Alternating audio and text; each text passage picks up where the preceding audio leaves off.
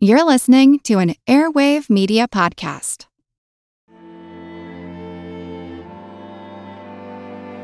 Lozen is my right hand, Victorio once said of his sister. Strong as a man, braver than most, and cunning in strategy. She is a shield to her people.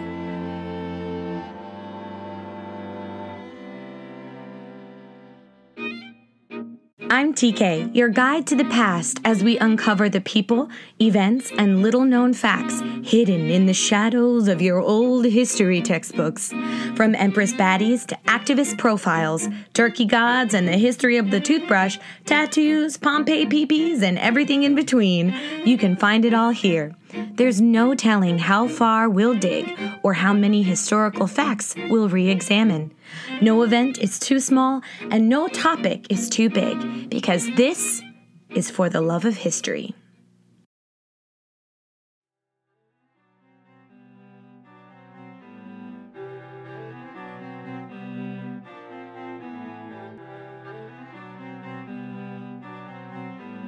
Hello, my friend. I'm TK, your tour guide to the past, and you are listening to For the Love of History, the podcast where we talk about world history, women's history, and weird history. How are you? How are you feeling? Are you okay? Have you been drinking your water, getting good rest? Did anyone tell you that they love you today? If not, I am here to tell you that. I love you. I appreciate you. I'm thankful for you for tuning in today for such an amazing story about an amazing woman. This is the first episode in our new series, Warrior Women, and we're really starting off with a bang. Our warrior woman for today is Lozen.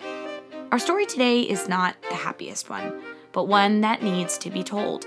And we're going to learn together. I got you. You know that. So, get a nice hot beverage, a good blankie, or settle into your commute, and let's get to it. Before we officially get started with this episode, I want to make some land acknowledgements and tell you a little bit about the Chiricahua Apache, the group Lozen was from. Before colonial contact, there were 7 Apache groups all over the lands that are now referred to as Oklahoma and New Mexico. The group that Lozen was a member of was called the Chiricahua Apaches, a name given to them by the Spanish. They had a territory of 15 million acres, or 61,000 square kilometers, in southwestern New Mexico, southeastern Arizona, and the northern Sonora and northern Mexico.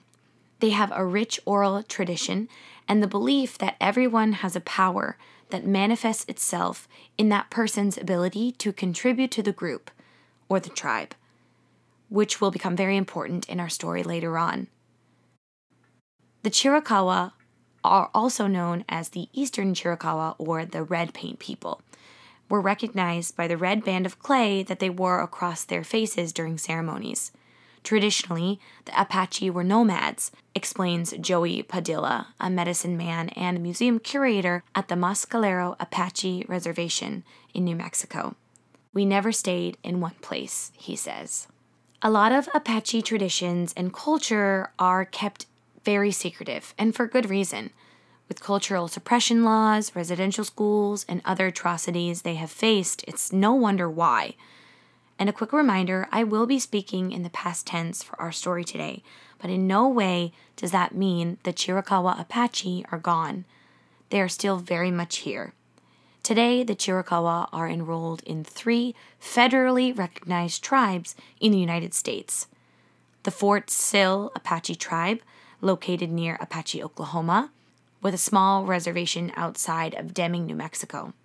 The Mescalero Apache tribe of the Mescalero Reservation in New Mexico, and the San Carlos Apache tribe in southern Arizona. If you'd like more information about the Chiricahua Apache, I'll be leaving a link to their website in the show notes. And because this month is Indigenous Peoples Month in the United States, I'll be leaving links to information and ways to help the systematic racism facing Indigenous people today. And now, on to our story. The year is 1840, and the U.S. government has been encroaching on the Apache territory and that of other indigenous nations, leaving destruction and death in their wake. This was also the year our heroine, Lozen, was born. Lozen is actually a nickname, which means dexterous horse thief. We're not actually sure what her name was when she was born, but it's a fitting name nonetheless, and you'll see why soon. Not long after Lozen was born, New Mexico became a territory of the United States under the Treaty of Hidalgo. That same year, 1848, a California gold rush brought tons of miners through Apache land. Around that time as well, the Mexican government put a bounty on Apache scalps in an attempt to exterminate them in order to steal their land. And a series of armed conflicts, later known as the Apache War between the United States Army and various Apache nations, started up the next year and didn't stop until 1886. As you can imagine, because of all this conflict and colonization, the Apache were forced to fight back. This was the world Lozen was born into. Not much is known about Lozen's childhood in the world of academia. Her full story may be in the minds of her descendants, but we don't know all that much about Lozen's early life. But what we do know is that Lozen showed a voracious appetite for learning and strategizing, not to mention her horse riding and fighting abilities, both physical and supernatural. What we do know is that she was born and grew up near a spring called Ojo Caliente, which is now known as the state of southern New Mexico, in the part of the state that is now southern New Mexico. Does that make sense? I'm sorry. In today's terms, she was also known as a two-spirit person, which is a word used for non-binary Indigenous and LGBTQIA+ individuals. Gender was much more fluid in the Apache community during this time. Gender roles were very straightforward, but not inflexible. There are gender practices in the Apache culture, but they're not restrictive. One of these practices is a coming-of-age ceremony. The Apache people have been practicing coming-age ceremonies for as long as can be remembered. Even today, the Chiricahua Apache hold coming-of-age ceremonies for girls every year. It's a 12-day-long gathering with a large focus being on a dance where the young women dress as the goddess White Painted Woman. A ton more goes into the ceremony, and I'll leave a link to that, a video about it that shows the ceremony in detail. So please look for that in the show notes. When Lozen was 12, she also had her own coming-of-age ceremony.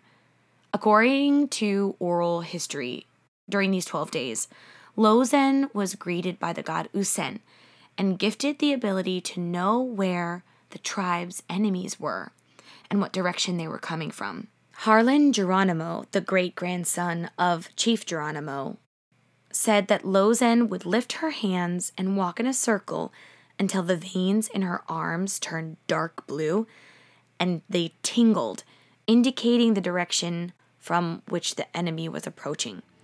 This skill would make her an invaluable member of the Apache War Council later on. As the years went on, she became an amazing shaman, healer, and warrior.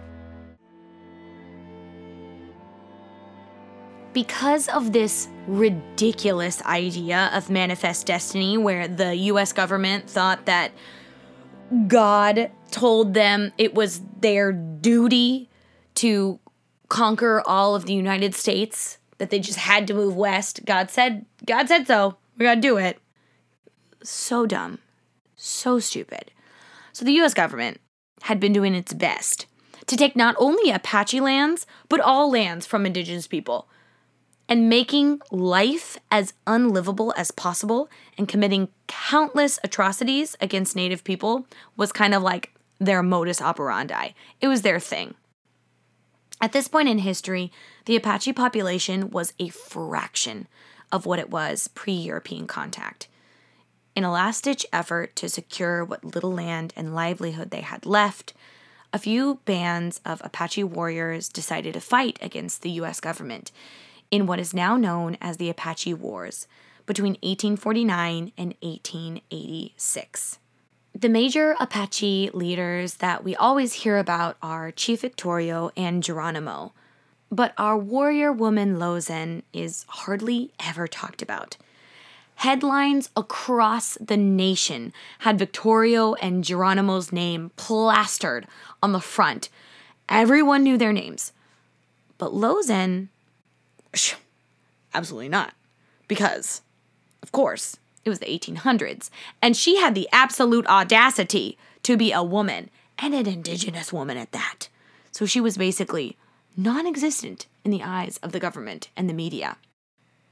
But thankfully, this incredible story is saved because of the oral traditions of the Apache people. Her story was preserved, and that is why we know about her today. Lozen was involved in raids, battles, recon missions, but scouting was her strong suit. And stealing things. This is a little bit of a little side tangent. You know how much I love those. And we'll talk about this a little bit more later on, but I have to tell you about this right now. There was one time when Lozen stole 4 horses, a bunch of weapons, and food and clothes, all without the cavalry, the American cavalry, realizing anything. It was amazing. How do you steal 4 horses without anybody noticing? She truly lived up to her name. Truly. But I digress.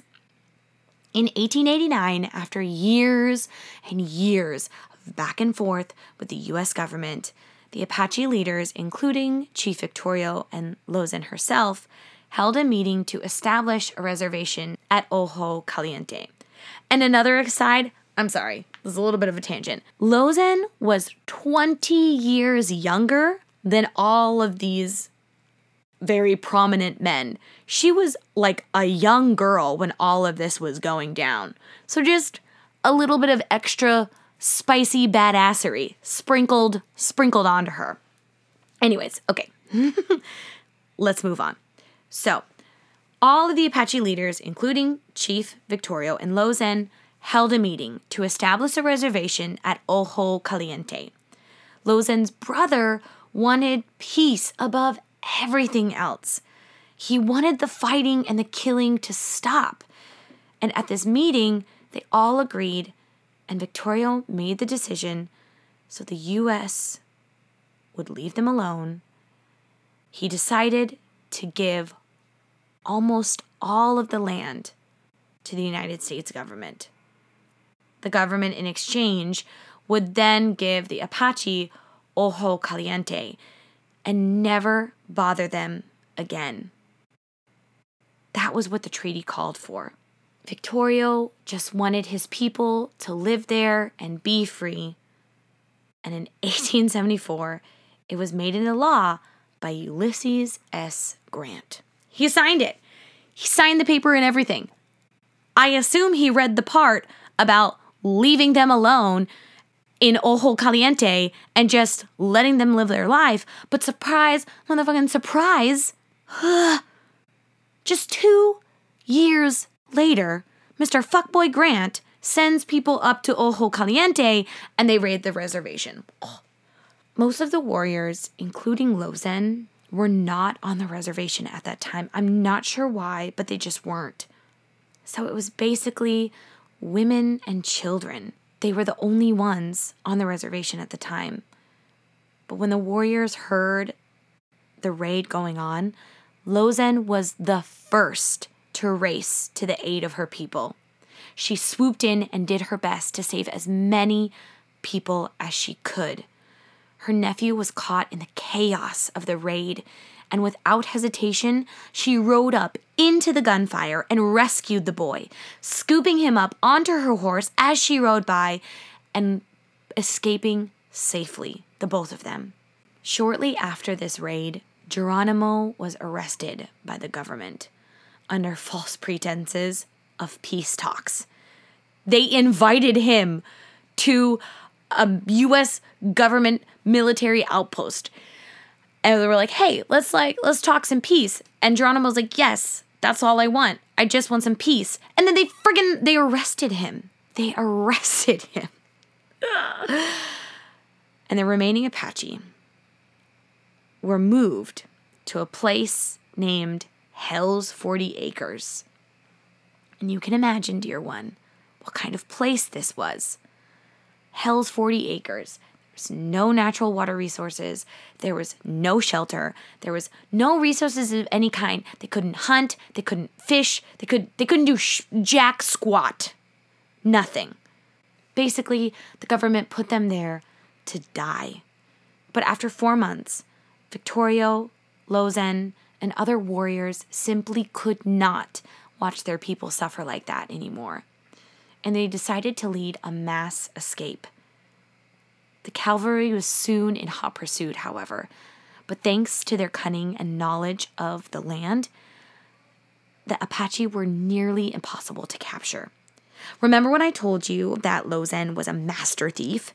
Well, during this time, she was just stealing essentials out of cavalry units left and right. It was incredible. The Chiricahua Apache escaped that Hell's 40 Acres with nothing. They had nothing. So they had to just live off the land and live off of what Lozen and the other warriors could steal. And absolutely no one could steal a horse and some other stuff like Lozen could. And also during this time, she was using her power to figure out where the cavalry was and when they were coming. They finally reached home in Ojo Caliente, and Victorio made one more attempt at peace, willingly giving himself over to the government. But they were like, fuck you, go back to the Hell's 40 Acres. And they arrested him. And the Chiricahua Apache, they didn't want war. Victorio and Lozen were released and allowed to take their people back to Hell's 40 Acres. The cavalry followed them all along the way, kind of trailing behind them. And the two of them would often yell down to the soldiers stalking them on the way back to just leave them alone, that they didn't want to fight. But the soldiers were relentless, and Victorio and Lozen realized they had no choice but to make one last attempt and go to war in 1879.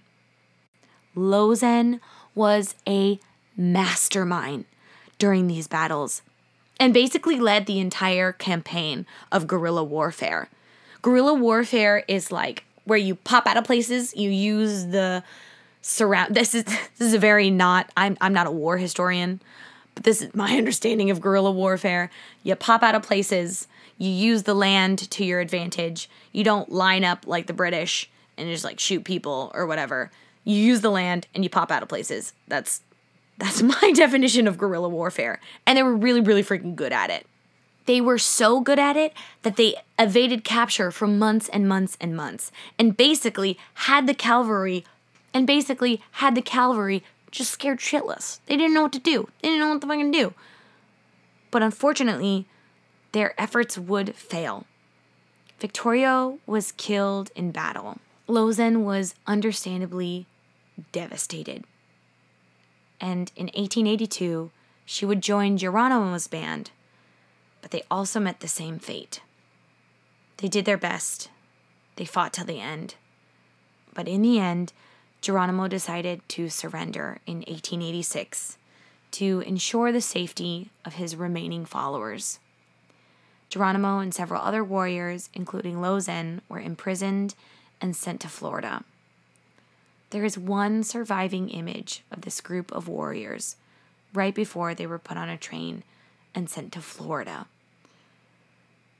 Lozen would never fight again, and she later died in Alabama at the age of 50 from tuberculosis. But her relatives made it back west. Because of her sacrifice and the sacrifice of the other Chiricahua Apache, their people live on, despite the attempts of the U.S. government's deranged manifest destiny Their stories live on, their traditions live on, and their descendants live on. As always, my dear friend, I don't want to leave you feeling hopeless, because this is not a hopeless story. Lozen's story is one that is actually filled with a lot of hope. So I have 2 final thoughts for you today. The first one is amazing, so let's get to it. At one point, Lozen was left by the warriors to help a young pregnant woman cross the Chihuahuan Desert of Mexico to get back to her family on the Apache reservation. This woman was pregnant, about to burst at any moment, and Lozen only had a single rifle, a single cartridge belt, a knife, and a 3-day supply of food. But she had to travel way more than 3 days. And this lady, I cannot stress to you enough that this woman was about to pop. And she did. She did. On their way back to the reservation, this woman had her baby. So Lozen had to evade capture from the cavalry, birth this woman's baby, keep them both safe, keep them fed. She killed and butchered a longhorn cow, captured 2 horses for their journey, and kept them safe. The woman and her baby were safely returned to the reservation, unharmed and totally fine. How amazing is that? That story is incredible. Absolutely incredible. And it is a fantastic story that shows the resilience of the Apache people. They live on and they are thriving despite the government's attempts to kill indigenous culture and people. Lozen fought for her people, and we can help continue that fight, which brings us to our final thought today. And I want to give you some ways that you can help indigenous communities every day. Number 1, you can donate to indigenous organizations that provide support for residential school survivors. If you don't know about residential school survivors, please Google it. There are amazing podcasts that have great information. #History has a really good one. It's fantastic. It's on Canadian residential schools, but I still highly recommend it. Number 2, you can educate yourself on residential schools. I forgot that was my second point. And the ongoing impacts of residential schools. There are people still alive today that are victims of residential schools. Number 2, you can support Indigenous artists, authors, and small business owners. This is probably one of the best ways to directly help Indigenous communities. And lastly, you can listen to the stories of Indigenous peoples and provide an open and safe space for them. Talk to your friends, talk to your loved ones, talk to everybody about it. And don't forget, we are learning and unlearning things every day.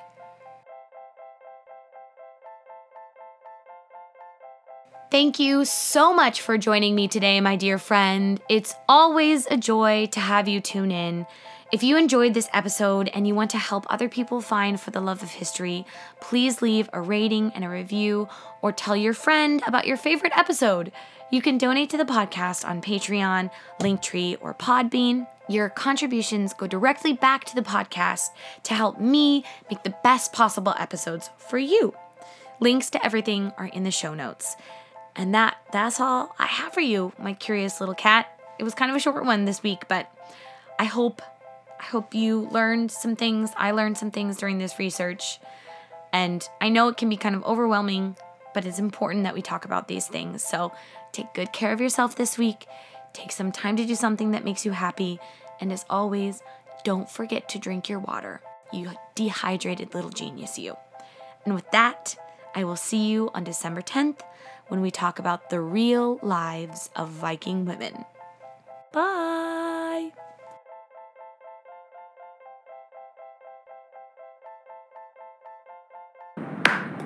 Why is there a metronome right now?